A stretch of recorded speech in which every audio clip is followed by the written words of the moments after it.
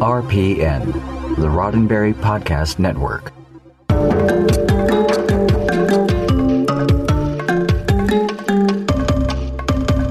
Where have I been for 2 weeks? Where have you been for 2 weeks? It's Tuesday night, 7 p.m. Pacific, 10 p.m. Eastern.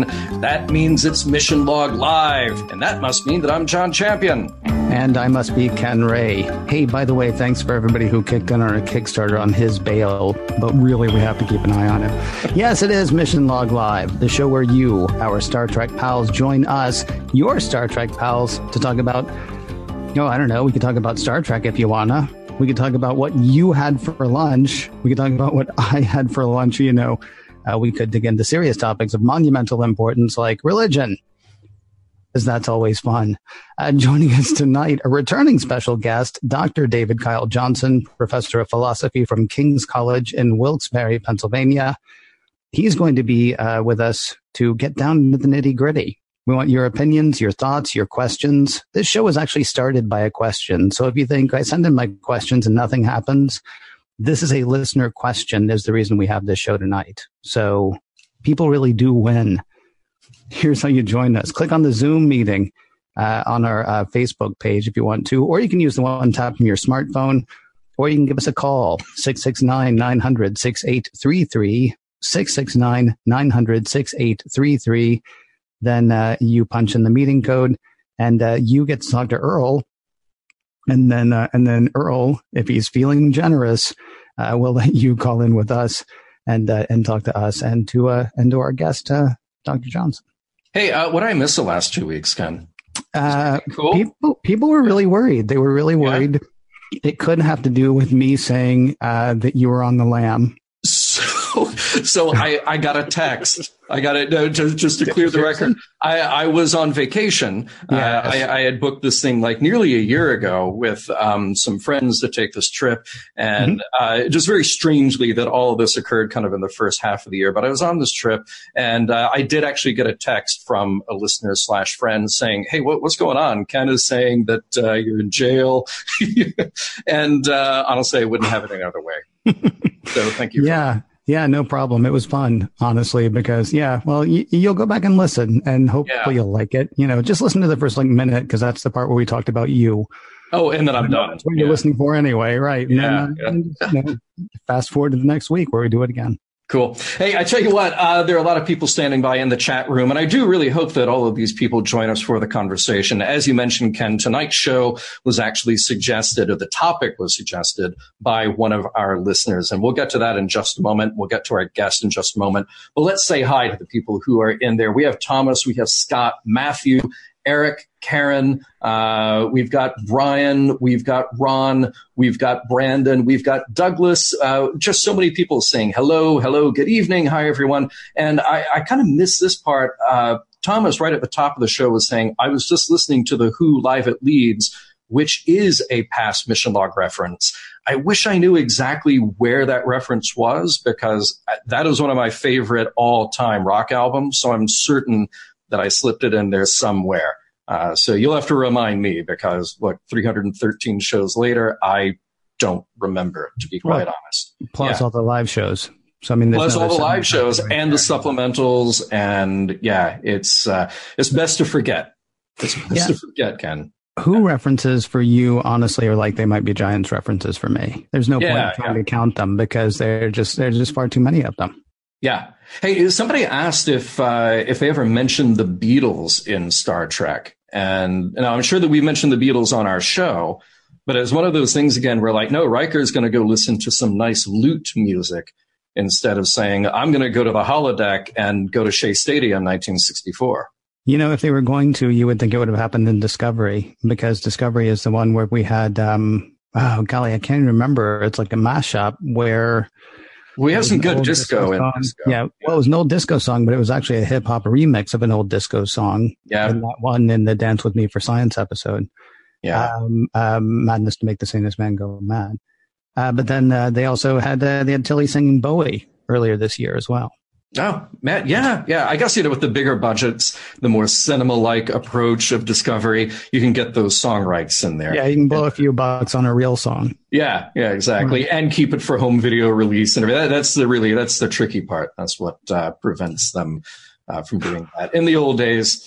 So thanks, everybody, for chiming in. Very happy to see you here. And we will get to your calls and comments in just a moment, along with our guest. Yeah, we do want to thank you for checking us out here live on Facebook, or if you're catching the video. Is the video happening right now on YouTube, John, or is that still a later thing? No, happening right now. Earl is restreaming it as we speak. Well, then, hello, people on YouTube. Actually, we're the people on YouTube. Hello, people watching on YouTube. If you want to check it out there, by the way, youtube.com/roddenberryprod.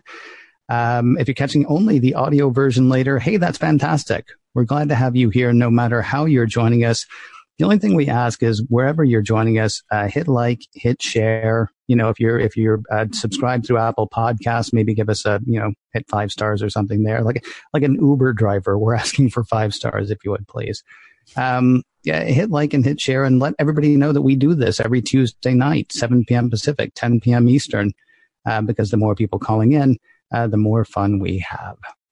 Hey, a little bit of business to get through before we bring on our guest. I do want to remind everybody, as I do, about our fundraiser for Scott Palm and the heroic curriculum that continues. Look, we got all summer long before the school year starts up again, and I know that we can reach our goals, especially because the Roddenberry Foundation is matching every dollar that you donate.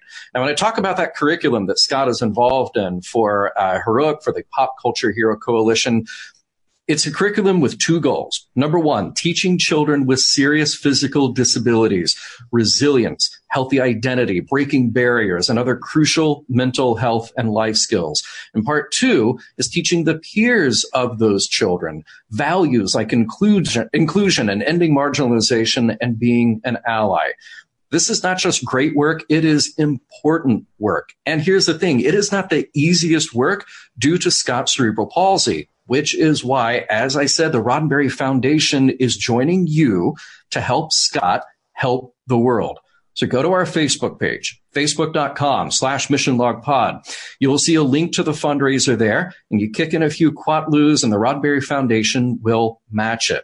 Now, I'm not saying to give because he does good work. I'm not saying to give because it's his birthday, at least it was last week, 2 weeks ago. Give because he does good work. He does great work. He does important work. So give generously. The Roddenberry Foundation will match your donation dollar for dollar. Facebook.com/missionlogpod. I've also got it up at our Twitter page, twitter.com/missionlogpod. Just look for that post, click the link, make a donation. Look, even if you can't, it's more important that we get the word out. Share it. Make sure your friends see it. We do appreciate it, and we do appreciate you helping Scott to make the world a better place. It is pretty cool. Hey, we got another business that we're taking care of. Mission Log, of course, we're back into Mission Log now. We did the Surge parts 1 and 2 this past week. We're going to be visiting the House of Quark this week. It's a Mission Log kind of thing to do. Also, if you have not been listening to the Daily Star Trek News, the new podcast on the Roddenberry Podcast Network, we definitely encourage you to do that. Possible hints at a Riker return. Gersha Phillips talks dressing Trek. And what's Ronald D. Moore been up to these days? John, how many shows do you think it would take to get all that news? I would guess like 11, but I think in this case, 1. Today, actually, all of those stories were on today's Daily Star Trek News. So if you're not listening, you missed all that in one day. Plus, you get, that kind of news. You get trivia, you get Trek history, you get Trek events going on all across the country. So there may be something happening near you that you can get to. It's 15 minutes or less every day. Daily Star Trek News with Allison Pitt. Find it wherever you find podcasts, or check it out at its home on the Roddenberry Podcast Network, podcast.roddenberry.com. Hey, Karen, there in the chat. Right there in the chat, she says, I love the Daily News. Really? Yeah, That's fantastic. Yeah. Karen? That's another one of those hit like, hit share kind of things too, because it's been really it's a growing show, and it's neat to watch that show grow. And I think the more people who listen to it, Well, you know, John, I'm a huge believer in daily podcasts, and Yes. it's neat to have a voice that's it's a part of your everyday. Yeah. And one talking Star Trek, well, that's just twice as neat, isn't it? Paul chimed in there too. He said, I've been enjoying the daily Star Trek news, ! Thank you, Paul, ! All right. Moving on to other upcoming events in Sansar. A week from Thursday, so June 13th, we'll have Larry Nemechek talking about stellar cartography. So the science behind the stars in Star Trek. And I mean, the twinkly things, not William Shatner, but yeah, whatever. We'll probably talk about that too. June 20th, we will have our long-awaited screening of White Room in 360 Degrees. So come check that out as well. You can sign up for free at sansar.com. You do need a PC, but you don't have to have VR goggles. You can do it in desktop mode. So still join us whether you've got the VR headset or not. And hey, convention season is getting so close. We will be at San Diego Comic-Con. We got the confirmation that the podcasters panel will be on that Saturday. No, we didn't get that confirmation. We got confirmation that there's going to be a panel. Oh. They're doing that thing that they do, yes. Oh, they're paying. You may well be safe. You may be safe saying exactly what you think is correct. Okay. And it may, in fact, be the thing.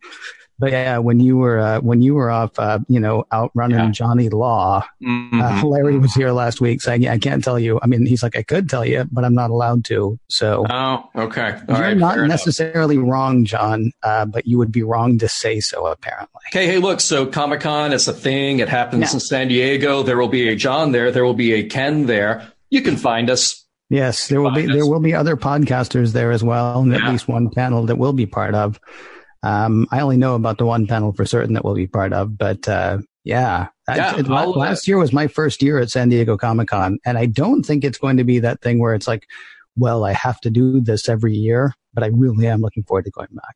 Yeah, right. And look, I'll give everybody Ken's number so you can text him and find out where we are. And then we'll be at Star Trek Las Vegas the first week of August, and there will be panels. There will be a Roddenberry booth. There will be so much fun. There will be a landing party on that Tuesday night. It is just all already getting packed up with activities for you. Yes, panels plural on that one. Plus, we got the place at the table. So, I mean, looking forward to lots of conversations. With lots of people there, and we hope you'll be one of them. Or, 2 or 3. Heck, I don't know. Be as many as you want. It's cosplay. You could come back. Seriously, that happened to me not last year, but the year before. I was talking to a fellow podcaster, Amy Nelson. And she was up and she was talking, and that was a lot of fun. We had a great conversation. And the next day, this woman came dressed as Deanna Troi. And we're talking for like 5 minutes. I'm like, I know you. And she's like, you're an idiot. Because that was also her. Hey, we got stuff going on for this show, of course. We got the poll, which we did last week, and golly, we thought it would be fun to do another one. Mm-hmm. Last week, the question was, which Picard do you want to see? Because I know you were out running a posse, John, but there was a Picard trailer released that got a lot of tongues wagging. And so the question that we asked was, which Picard do you want to see? Do you want to see talking Picard, or do you want to see action Picard? And people have apparently had enough of action. Talking Picard wins by 88%. Whoa. 88% say they want talking Picard. 12% say they want action Picard. Now, I'm willing to bet over the course of 10 episodes, you're going to get both. Mm-hmm. But I like the people who chimed in on the poll. I'm hoping for a lot more of talking Picard than action Picard. I don't disagree with you. Still got to make a show that's fun and engaging, but I do not disagree with you that I want some thought, some talk. This week, boy, way to deflect, because we got a major topic that we're literally just seconds away from. But our poll question this week. So, how you doing? I'm doing pretty well. That's 51% of you. Could be better. That's 49% of you. Thanks for sharing that. Yeah, that's very kind of everyone. Hey, tonight, he has been waiting so patiently. Our guest is Dr. Kyle Johnson. He is an associate professor of philosophy at King's College in Pennsylvania. His career in academia has a strong focus on pop culture.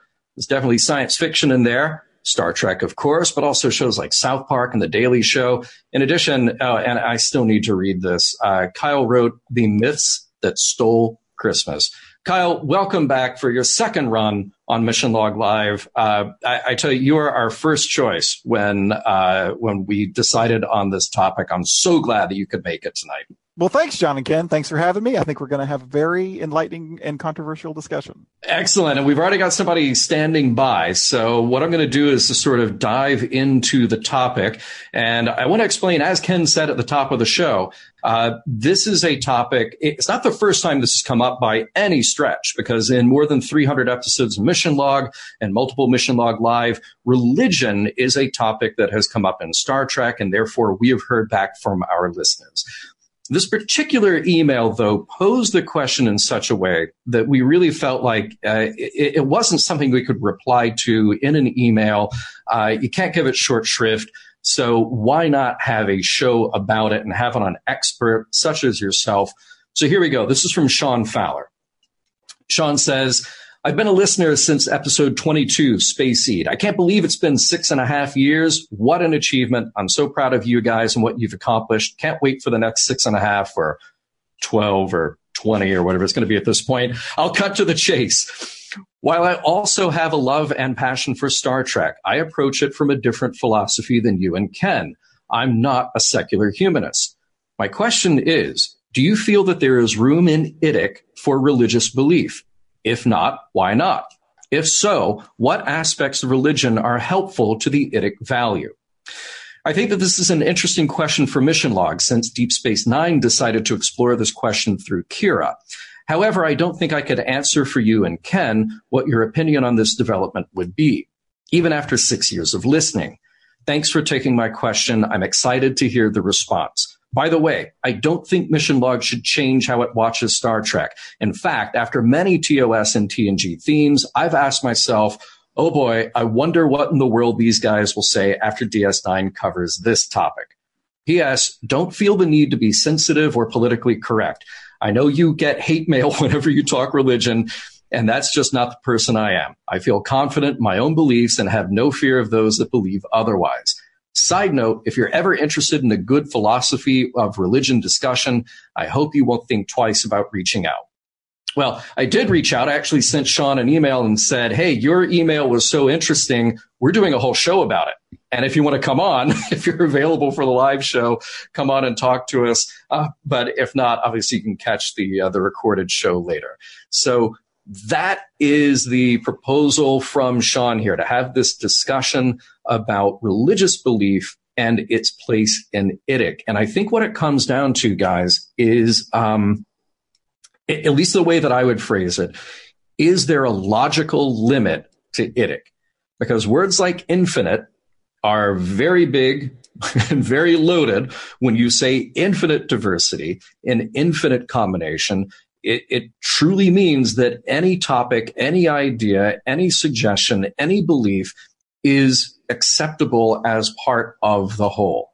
And we tried to tackle this at one point, Ken, and I remember I had just read a book called The Philosophy of Star Trek, and they made the interesting proposal that it does have a limit that says that anything that would contradict diversity therefore contradicts IDIC, therefore it is not a part of IDIC.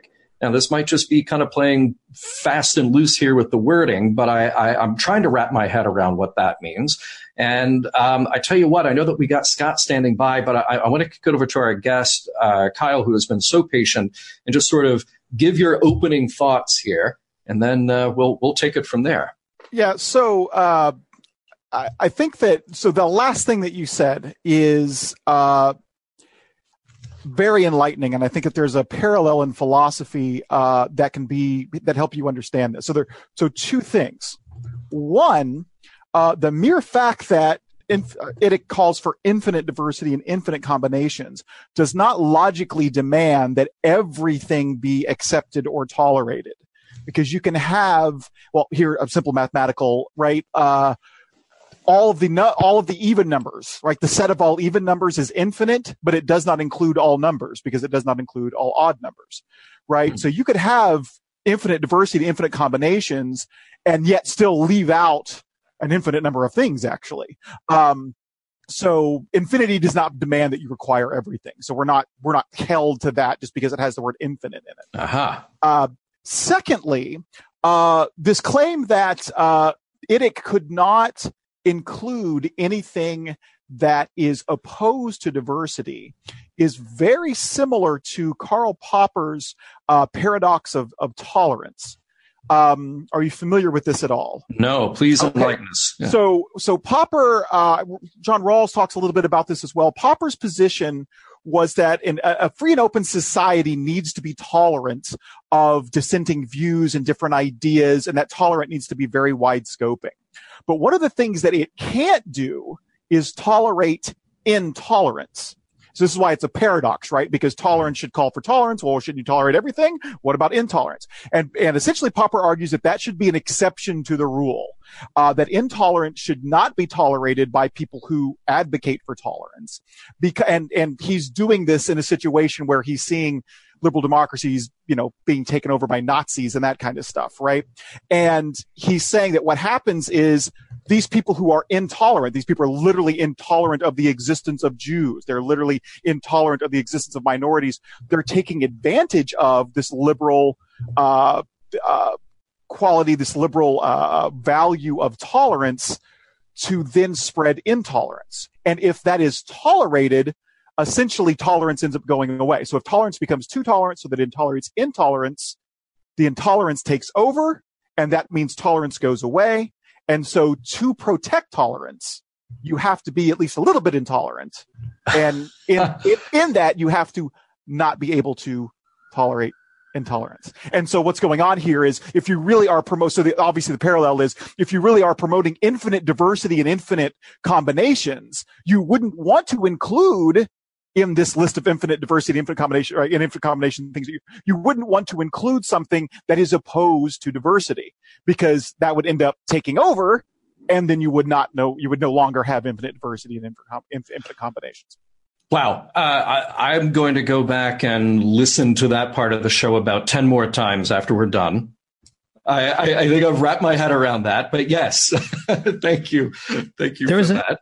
There's a question that I wish we could ask Sean, and we do have Scott lined up. And Scott, we're going to get to you in about, I say about 30 seconds, but I'm going to put a question to Kyle really quickly and then see what happens there. But Scott, we're with you. We'll be right there. I kind of wish we could ask Sean whether his question is there room for religious belief as opposed to is there room for evangelism? Because my immediate thinking, and tell me what you think about this, Kyle. My immediate thinking is I don't care what you believe.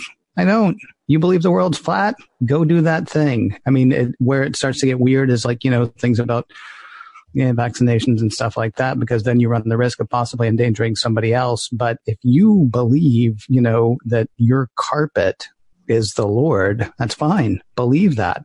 If you then come out of your house and say, no, seriously, my carpet's the Lord, and if you don't listen to me, I'm going to hit you, then we got a problem with your belief, because your belief at that point is not about your belief. It's about your willingness to try to coerce me into believing what you believe. Yeah, so I think that's where you end up. So if it cannot tolerate things that themselves are not tolerant of diversity, then evangelical religion would not be something that falls under the IDIC umbrella, right? Because they're this is the perfect example, right? Like if they come in and they're all evangelical and they're trying to convert everyone to their view, if those who are embracing IDIC tolerate that and accept it and celebrate it, right? Well, then eventually everybody gets converted over to that view, and then you have no more infinite diversity, infinite combination. Everybody belongs to that religion now, right? So I think that it could tolerate, like, you want to believe what you believe, you go right ahead and believe that you could at least tolerate that. And I think there's an interesting distinction between tolerance and acceptance. Interestingly, tolerance used to just be like, tolerance actually used to mean I'm going to not interfere with something that I don't like. That's what tolerate means, as opposed to acceptance, right? Now tolerance is often, it has to be accepted, and that's a kind of linguistic development that the tolerance has kind of taken on that new view. But if we go with the old definition of tolerance, where it just means I will put up with it regardless of whether I like it. Maybe we could put it that way. Then it would seem that religion could be included in IDIC, but not if it's evangelical. If it's, like you said, if it's let you believe what you believe, that's fine. But as soon as you start trying to convert other people over, that would be something it would not be able to tolerate, to include under the IDIC umbrella. 669-900-6833 is the phone number to call, 669-900-6833, or you can use the one tap from your smartphone, or if you're on our Facebook page, there's a link right there. Click on that, punch in the meeting codes, and you can be on doing the video thing. Scott has been standing by patiently. Good evening, Scott. Good evening, John and Ken. Thank you for taking my call. Absolutely. You guys put me to sleep every night with your podcast, by the way. I listen to it. I mean that in a good way, too. Oh, okay, good. Just wanted to make sure. Yeah. Thanks so much. What's on your mind tonight, sir? My question being infinite diversity and infinite combinations, and I'm enjoying the talk here.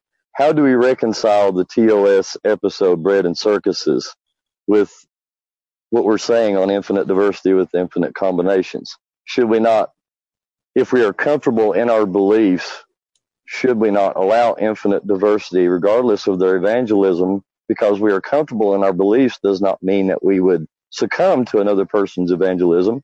Everyone is comfortable and believes how they were and how they should be. See, I thought about this even as I was asking Kyle the question. I definitely want to get his answer. I mean, I'll tell you honestly, I'm reminded of a song that we used to sing in the church in which I grew up. They will know we are Christians by our love. Exactly. Exactly. Okay. So when you say though, I mean, when I'm saying evangelism, I mean, there's a problem somewhere along the way. It seems to me of, I would like to share with you this idea as opposed to, I would like to legislate to a point that you're not allowed to live by ideas that don't include mine. But I mean, let me turn it to Kyle really quickly. I mean, is there a distinction? Can you parse the distinction between sort of like sort of a genteel evangelism as opposed to the legislative sort of evangelism, or is it the kind of thing that's like, it'd be really great if you let me be me? Yeah, I mean, I think that there's an important distinction to make there between the, like what you call the genteel evangelicalism and the more kind of robust evangelicalism. Let me draw an analogy and then see if that helps at all. So again, Popper's writing, before World War II, and he's dealing with Nazis in Germany and that kind of stuff, or in Austria, but he's dealing with fascism, right? And consider the kind of like, no, you should tolerate them because, yeah, they're trying to convince people to be Nazis and embrace their view, but I'm comfortable in my view and they won't convince me. And so we should be tolerant and accepting that, right? Clearly there's a problem there, right? Like you might be comfortable in your view and you're not going to change your mind, but not everyone will be. And if they are preaching a kind of intolerant message, then that should not be tolerated, right? On Popper's view. So I think with that in mind, it probably is the case that like the soft and the hard evangelicalism might make a difference, because if they are doing a kind of soft evangelicalism where they're just trying to convert people by setting an example and, right, like the way we're living is good, you should want to live this way, that probably is not going to be threatening to the actual having of infinite diversity, infinite combinations, right? But if it is the more fervent, we're going to force our beliefs on you, we are going to convert under a sword or something like that, right? Then that wouldn't be tolerated. Does that make sense?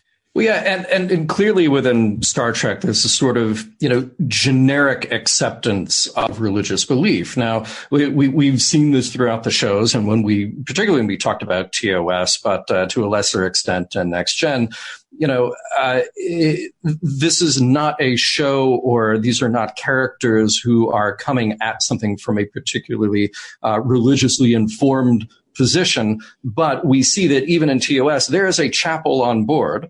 And it is sort of generically decorated. There are people who have, there was a woman at the helm at one time who had, I believe, like some Hindu headdressing, or I forget the makeup Bindi on the forehead. Let's go the Hindi, yeah. And yes. So there are references to these beliefs that exist within this world of Star Trek.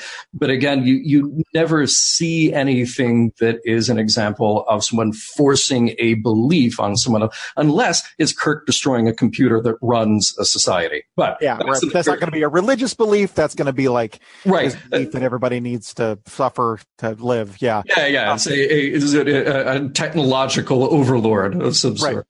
Yeah. Right. Yeah, but I think that go ahead. No, please go ahead. Finish your thought. I just say that I think that this is maybe where the maybe a distinction between acceptance and tolerance is useful here, right? So if and it just really depends on what the religious belief is. So this is another distinction that you can make. What kind of religion are we talking about? Are we talking about a religion that is exclusivist, where it thinks that people who belong to that religion think that they're the only ones that are right and everyone else is wrong, right? IDIC could not accept that view, right? Because if it accepts that view, well, then it just is that view. Like, it's just everyone who embraces IDIC just embraces that religion. It could tolerate that view, right? In that we will not interfere with it, but we won't accept it or endorse it, right? But if they're a religion, like, people can embrace religion and not take the religion literally. They can embrace the moral virtues and values, and even think of the stories of the religion as fictional stories that hold a moral message that they like and resonate with, and they belong to the religion that way. So they have a non-literal view of what religious language does, right? And so other people who don't belong to their religion aren't wrong. They just accept a different set of stories or something like that, right? That can be totally tolerated under IDIC, it would seem to me, without any problem. But once you start getting, we are the only ones that are right, our truth is a literal truth, and that's where you start having the problems with including that in the IDIC umbrella, I think. Scott, did you have any other follow-up questions or anything like that, or how you doing? No, I do not. I enjoyed the discussion. Thank you all for letting me be a part of it. Thanks, Scott. Thank you very much for calling in. And hey, talk to you at bedtime, my friend. Of course. Hey, go to bed with me, Ken. You go to bed with me.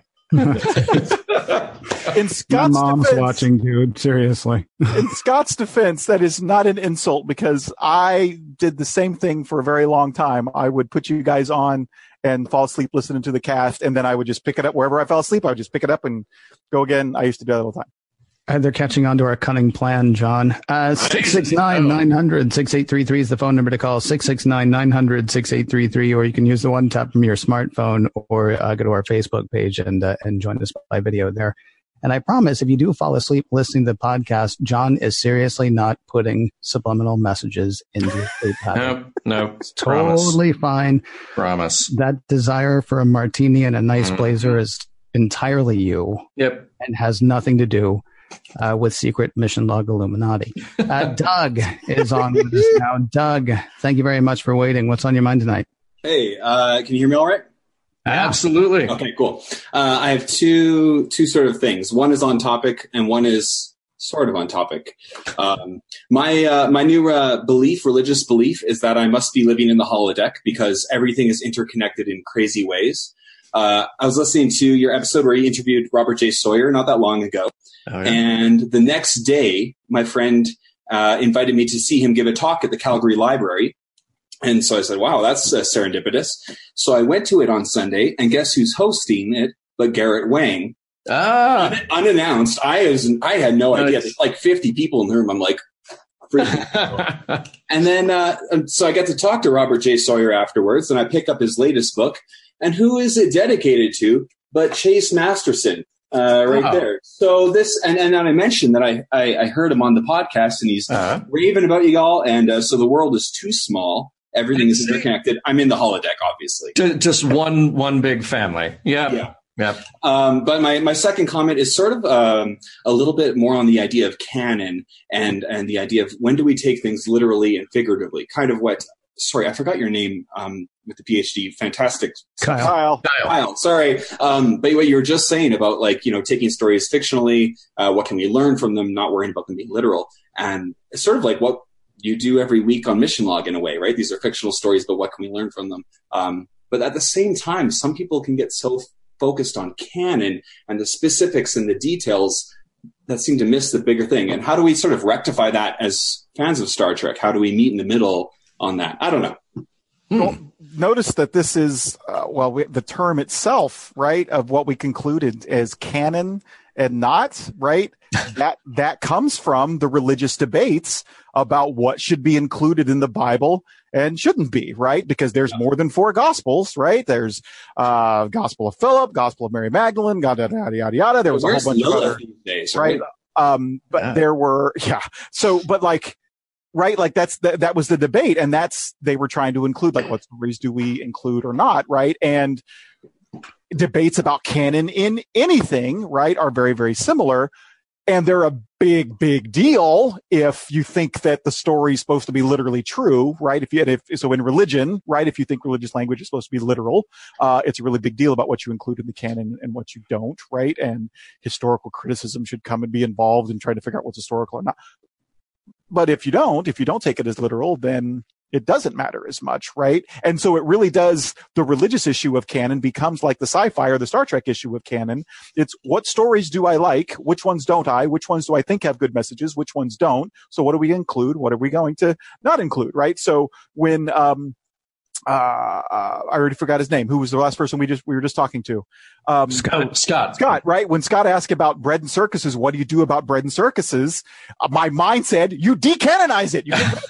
Right? Like, well, truly, yeah. Gene later said, "Oh, I hated that." Right. It was just sort of the ending of that episode. He just sort of scratched off, and not his finest moment. Right. And so that's what you can do, because it seems to be incompatible with the humanism of Roddenberry Star Trek, obviously, right? But also you could argue that there's some etic problems there as well. And so that could be a way that you deal with it. You just decanonize. Yeah. I mean, we've said the C word entirely too much on this show. I'm sorry, both of you. But you hit exactly why I don't like using that word when it comes to Star Trek, because of the religious connotations of the word canon, the religious implication in history of the word canon. And as we say week after week, Star Trek is fiction. It is a show. There is no Kirk. There is no Enterprise. There is no Picard. There is no Riker, et cetera, et cetera. It's very important that we realize these are stories that TV writers wrote to make a buck, to get on TV. Does not mean that they're not good stories. Doesn't mean that there aren't valuable lessons in them. And that's the whole purpose of Mission Log, is to mine those messages out of it. But yeah, my skin crawls a little bit when I am even near a debate about sort of what counts and what doesn't count. Because it seriously just comes down to what you like and what you don't like. Right. Well, and just to counter just a smidge, I might point out that a lot of the debates about what to include in the canon in the biblical context wasn't about like historical accuracy. It was about what theology do we like, right? Mm-hmm. Which stories, which gospels have the moral message that we like? Which ones has the metaphysical propositions that we like, that say the right things about who Jesus was and that kind of stuff. Mm-hmm. And it's not about the history, right? And so debates about Star Trek canon could be very, very similar in that it really is like, I want to decanonize bread and circuses because I don't like the moral message, right? But fair enough. Yeah. That's a fascinating. I'm sorry. We've been debating what kind of panel we want to do in Vegas, and that's an amazing one. I'm sorry. Which ones do you want to decanonize? Because we could actually end up with a totally weird totalitarian army-filled Star Trek. Oh, let's do it.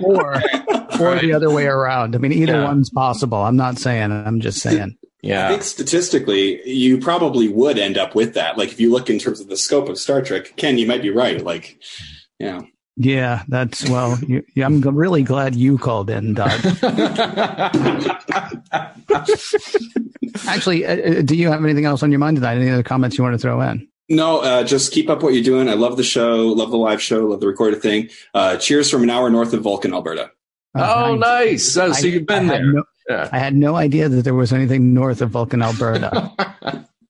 Most of Canada, but yeah. Okay. Honestly, well, I haven't looked at the map in a very long time. Don't need to. I thought it was much further up than that, but cool. Very cool. Cheers. Awesome. Thanks. See you, Doug. Thank you. 669-900-6833 is the phone number to call. 669-900-6833, or you can use the one tap from your smartphone, or if you're on our Facebook page, click the link there. doing all the meeting codes and notes and stuff, and you'll be on the phone with Earl. That whole conversation brought up a weird question for me, John. Yeah. Are the comic books canon for Star Trek? And you know those little comic books they used to give out at the bus stop? Are those canon for my religion? There's opening up so many questions. How about Chick Tracts? I had a collection of Chick Tracts for a while. Man alive. I remember those. Yeah. They were very interesting. Yeah. They literally scared the hell out of me. I can tell you, Ken, the comic books, Star Trek comic books are not canon, but the Happy Meal boxes that had Klingon jokes on them, those are canon. Fantastic. Yep. Hey, we have Karen standing by on the phone, so we would love to hear what you have to say. Welcome to the show, Karen. Hello. Hey, how are you tonight? Good. Excellent. What is on your mind? Well, I was thinking and listening to this, I kind of have a different comment to make than I was originally going to talk about. I do think some of what complicates the IDIC concept is because you have IDIC in universe and you have IDIC as it relates to the audience receiving the stories. And that can also complicate the idea of tolerance and what is tolerated. You have any ideas on that? Because that's I think what makes it difficult for it to be a more straightforward concept, because within universe, I think it's a little bit more black and white, not completely black and white, of course, but it just doesn't involve as many questions as it does in relationship to projecting to an audience, because we're kind of like 1 foot in the universe and 1 foot out in our own big melting pot of ideas and religions and spiritualities. I mean, we're talking about religion here, which is I take as more formal, but you have spirituality, you have mysticism, and which nearly every culture on Star Trek has some kind of mysticism involved, except for the humans. The humans tend to not have any of that. I mean, we might see somebody with, but very rarely, with some kind of, like you mentioned, the Hindi, somebody obviously was in the Hindi religion, but it's never talked about. And mostly it is shown that humans don't have mysticism. They don't have any kind of, except for Sisko, of course, who was dragged screaming and kicking into the idea. But what do you think about that idea of that's kind of what makes it more difficult to talk about IDIC as a concept? Well, yeah, let me see if I'm on the right track with you here. I mean, within the construct of Star Trek is whatever the writers say it is, and they can make those characters behave in whatever way they want and react in whatever way they want. So if we say that there's IDIC, and if we say that humanity, at least earthbound humanity, has evolved past the tribalism of the religions that we know now, so there may be these remnants of religious traditions and beliefs, but they're not as deeply ingrained as you might find today. So you can create this world of Star Trek and project it a few hundred years in the future, but that's a very different thing than sort of taking the metaphor of Star Trek and putting that on us now here in the 20th or 21st century as we are now. Right. And expecting that to actually take root. So I think, Kyle, the last time you were on the show, I want to say that we kind of talked for a little while after, and it might have been you. I might be confusing this conversation with someone else, but we talked a little bit about these ideas. And I remember saying something about the bumper stickers that say coexist. Right. And you remember this, right? And, they have the religious symbology from the major world religions. And it's this very nice idea to say, well, look, we're all on the same planet. We're all just people. Regardless of what we believe, we should just get along. And the sentiment there is something that I think we can all get behind. But when you dig a little deeper, and I was having this conversation again with somebody just today,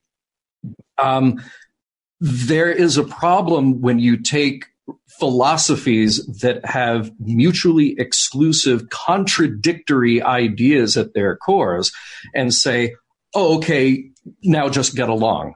When part of the driving force of one of those beliefs or the other directly contradicts, would even say need to remove or subjugate or conquer that other belief system. So the practice is a little different from the maybe feel-good philosophy that we're putting out there. Yeah, okay, so I'm sorry, really quickly, I hate to interrupt. You said philosophy twice. Mm-hmm. Yeah. And I wonder if that's actually the proper use of that term. Well, so let's say that in some respects, as you have a religious belief or religious philosophy, but we're also talking about philosophy of worldviews, which may or may not be religiously motivated. So I'm just saying, whatever worldviews, it might be contradictory with each other. Yeah. And in this context, I think philosophy just means view, right? Mm-hmm. A different view or approach or something like that, right?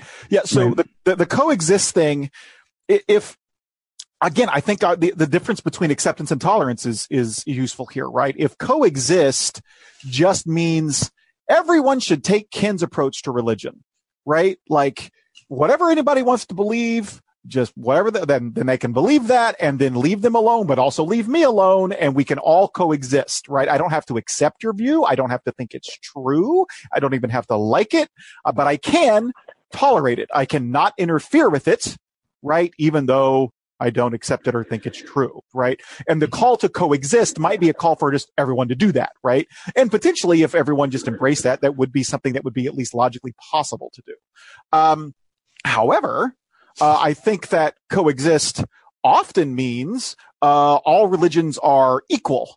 And there are a number of ways to parse out what that could possibly mean, right? Because if it means they're all true, that can't possibly be the case because they make logically contradictory claims, right? Jesus can't both be the Messiah and not be the Messiah, right? Which would have to be the case if all religions were literally true. You could think that they're all equally justified, but at that point you would essentially be thinking that they're all unjustified because they don't have any evidence behind them. One way to do it, again, I've talked about this already, would be to say that religious language is non-literal, right? And so when I say that if I think religious language is non-literal and I say a religion is true, I don't mean it's literally true. I mean that it is it's true in the same way that Lord of the Rings is true, right? And Star Trek is true. It has true morals. It is true to life. It tells us about ourselves. It tells us about morality and it has lessons in it and that kind of stuff. And if that's what you mean by true, sure, all religions can be true in the same way that Lord of the Rings can be true and Star Wars can be true and Star Trek can all be true in that way, right? But I don't think that's what a lot of people mean when they say their religion is true. Right. There's a lot of theologians, I think, who mean that. But the ordinary person who practices religion doesn't think that their religion is true in that metaphorical, non-literal way. Karen? Yeah. So how does all that sit with you? Yeah. Well, it just goes to prove the point that it's so complex. Yes. As to how it's received and how it is sent out. And even in the writing world of how you pick and choose those elements to tell whatever story it is that you want to tell. Mm-hmm. So I don't know. It's all a very, it's just way more complicated than you can sink your teeth into. I do wish that I hope that it's not so dicey to put that out there because in a lot of ways. It has not been. They're not afraid to put it out there if it's a Klingon or, Major Kira but there's no examination, for the human cultures, which is, I think, now established and fine. But it's just, I hope they don't. I hope it doesn't get pulled back. I feel like there's a pulling back of even examining it for the purpose of story all around. Well, I think you kind of nailed it, though. As we like to point out in Mission Log and say, well, look, all these alien cultures, it's not about the aliens. It's about the aspect of humanity that the writers are choosing to examine at that point. So Bajor is a great example. And I know that in Sean's original email here and some of the comments that I've seen on Facebook, you're all surprised that we haven't talked very much about the religious aspect of DS9. Honestly, it's because we're still watching DS9. So there's so much yet to come. So we're not going to get into the deep weeds on that one until we get there. Right. But I think with Bajor, it's particularly fascinating because we spend so much time there meeting, well, in orbit of there and meeting so many different representatives of what Bajoran culture is like, that it's an excellent analog for looking at the variations of religious belief on Earth. It's not about the aliens, it's about us. And you've got people who are, I would say, non-believers to maybe just say they're uninterested or unmotivated by their belief in any really profound way. Then you've got people who are motivated in very strange ways. Like, again, I'll go back to the cloud monster believing sect out in some sad little village that just bring their punishment upon themselves every year. But then you have, these higher levels and the Vedics and Kais who have power, but also have a desire for political power that comes with that. This is all reflective of the ways that religious beliefs manifest themselves here on Earth now, for good and for bad. So I appreciate the very complex way that they're looking at that. And then sure, you've got Klingons and you've got Vulcans with just sort of, kind of loosely defined spiritualism that has to do with spirits, souls, talking to each other across the universe, whatever. They just keep changing that whenever they want. So, yeah, but I do think that Star Trek overall is kind of making a statement by having its human characters a step removed from that. I really do. Yeah. And for me, that is a statement that speaks to me. I know it doesn't speak to everybody in our audience. I know it doesn't speak to everybody in Star Trek's audience, but it does particularly inform my interpretation and my view of that show. I feel like DS9 actually, it's part of what makes it a somewhat polarizing series is because it does delve so deeply into that with the Bajorans. And some people are uncomfortable with, I think, that aspect of it, even though it is used as a mirror, And so I do think that that's one of the things but I feel like that was pulled back from after Deep Space Nine. And I kind of hope that, I think that it can be worked in because I think that's what people actually can recognize, even if they don't recognize it consciously. And it actually is something that makes them understand the stories, and that's what makes it such a good storytelling vehicle.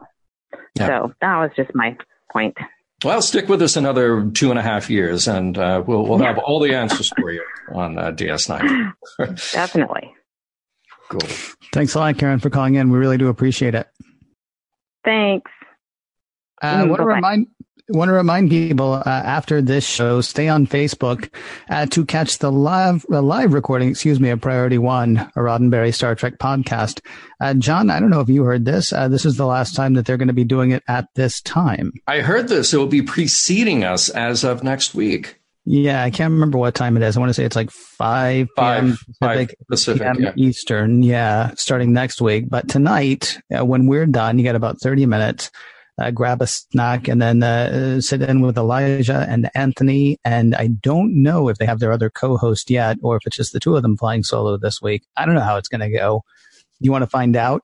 Well, go to facebook.com/Priority One podcast and you can do that. Now, if you don't have, if you're not going to stay up that late tonight, you've got something else to do, maybe a theater dinner or something along those lines. don't forget to catch the download when it's available, because the show that they record tonight gets edited into almost a completely different show and is available for you sometime on Friday. So facebook.com/Priority One Podcast Tonight, or podcast.roddenberry.com for links to the latest episode of their show and all the other shows that we have on the network. Can I ask a question? Do we let ourselves off the hook by saying that things are more complicated today? We were talking before the show about the song Imagine.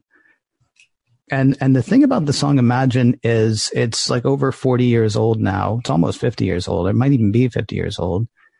And it feels, quaint. And you hear it, between sets at whatever club you're at, depending on what kind of music is playing there, what kind of musicians are playing there. And we all know the words, and it becomes just sort of a thing that we say. And I don't know if we really concentrate on it, because then we say, well, if you want to tell real stories, you have to tell real stories. And would it not be better to tell stories that imagine something better, as opposed to imagining, well, what if it was, us today, but 300 years from now?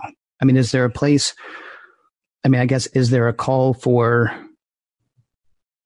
you can make speeches about American carnage, you can make speeches about they're coming for you, or you can make speeches about there is so much that we can all share and that we can all do. I mean, is that, sorry, I rankle when we say, it's more complex than that, because we make it more complex than that, it seems to me. Not to go all Richard Gere on everybody, sorry.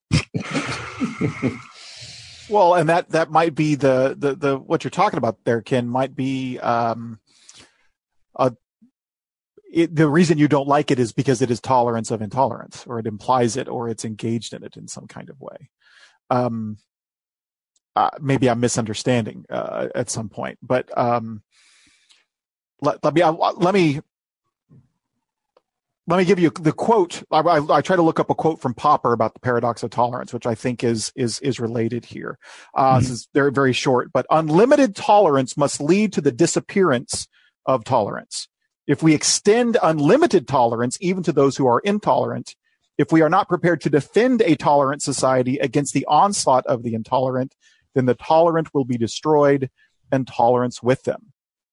Maybe what you're talking about, Ken, is when you just say it's more complex than that, that's not being prepared to defend the tolerant society against the onslaught of intolerance. Maybe I'm misunderstanding what exactly you're getting at. Well, no, I don't think I was getting at anything. It was just, an hour of this kind of conversation. I come to a place of like, why are we muddying the water as much as we're muddying the water? Is this canon? Is that canon? Are we literal about this? I mean, or do we concern ourselves with the exact words that were said, or with what somebody was trying to say? And I guess that's the kind of thing that I wonder about, but that's probably a little off topic from what we're talking about tonight, I think. Maybe. Here's a real quick question. Is there been an episode where this, like, here's what IDIC says, but should IDIC really mean that we tolerate that because that thing that's going on in this episode is intolerant, and should we not? Has there been an episode that does that? Not one that I can think of off the top of my head. Not one that we've gotten to yet anyway. I mean, I can't speak to all of Star Trek, but I can't think of one. John? Yeah, no, I can't think of one either. I mean, we think of positions where the prime directive has been tested. So, right. That's different. Yeah. You can't interfere whether that would be a good thing or a bad thing. But yeah, just to let me tolerate the intolerant for the sake of tolerance. Right. I don't think we have. Let me close with this then, and I'm not going to weigh in on what is currently better or not. This is one of the reasons, and I know this is a Star Trek cast, obviously. This is one of the reasons that I really like the Orville, because they are addressing this directly in the second season, where one of the major races in their alliance, the Union, the Moclans, are not tolerant of the existence of females. Right? Mm-hmm. When females are born in their society, we learn in the second season, they are literally changed, or they have to run for their lives. Right. And there is these great conversations that they have where, like, yeah, we want to be tolerant of all viewpoints and tolerate, of different people's ways of life and their cultures, et cetera, et cetera. But how far does that go? right? And it's a great, I mean, they're not quoting IDIC, right? But they really have the IDIC philosophy, and they're really dealing with this kind of tolerance of intolerance conflict. Well, I've got good news for you. The clock on the wall tells me that we've actually solved it. We're done with religion and IDIC. Well, we're out of time, and I know we wouldn't have started a conversation like this if we didn't think there was going to be, a solution at the end of it. So we must be at the solution. We must have been, and I'm sorry that I missed it, but I do look forward to, as John said earlier, listening back and seeing what we decided. Do me a favor really quickly, if you could, sir, remind people what the best place is to find you and the things you want them to know about as far as David Kyle Johnson is concerned. Yeah, so you can find me on Facebook, Dr. David Kyle Johnson. Just search for that. I'll pop up. Most of my stuff is there. You can find my works on academia.edu. Just look at David Kyle Johnson, Google or search for that on academia.edu. You can listen to me teach entire courses at the great courses. I have Exploring Metaphysics. I have The Big Questions of Philosophy. And most recently, I have Sci-Fi, Science Fiction as Philosophy. You can hear me talk about Star Trek and Star Wars and all of your favorite science fiction as much as you like, as long as much as you like is 12 hours worth. It's 24 half-hour lectures. And I'll plug my current project I'm working on right now is a book on Black Mirror and philosophy. New episodes drop tonight. We're going to be including chapters on those. So that's the next thing that's on my docket. So there you go. Thanks for letting me talk about that. Ed, can't thank you enough. We will have to do this about 12 more times to continue this conversation. Until then, Mission Log is produced by Roddenberry Entertainment, executive producer Rod Roddenberry. Technical production on Mission Log Live is by Earl Green, who honestly makes this show better and better every week.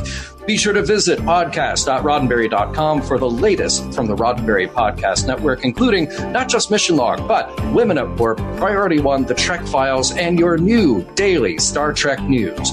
If you'd like to support Mission Log directly, give us a look at patreon.com/Mission Log. Some fun items over there. Thank you to everyone who joined us live or later. We will talk to you again next week.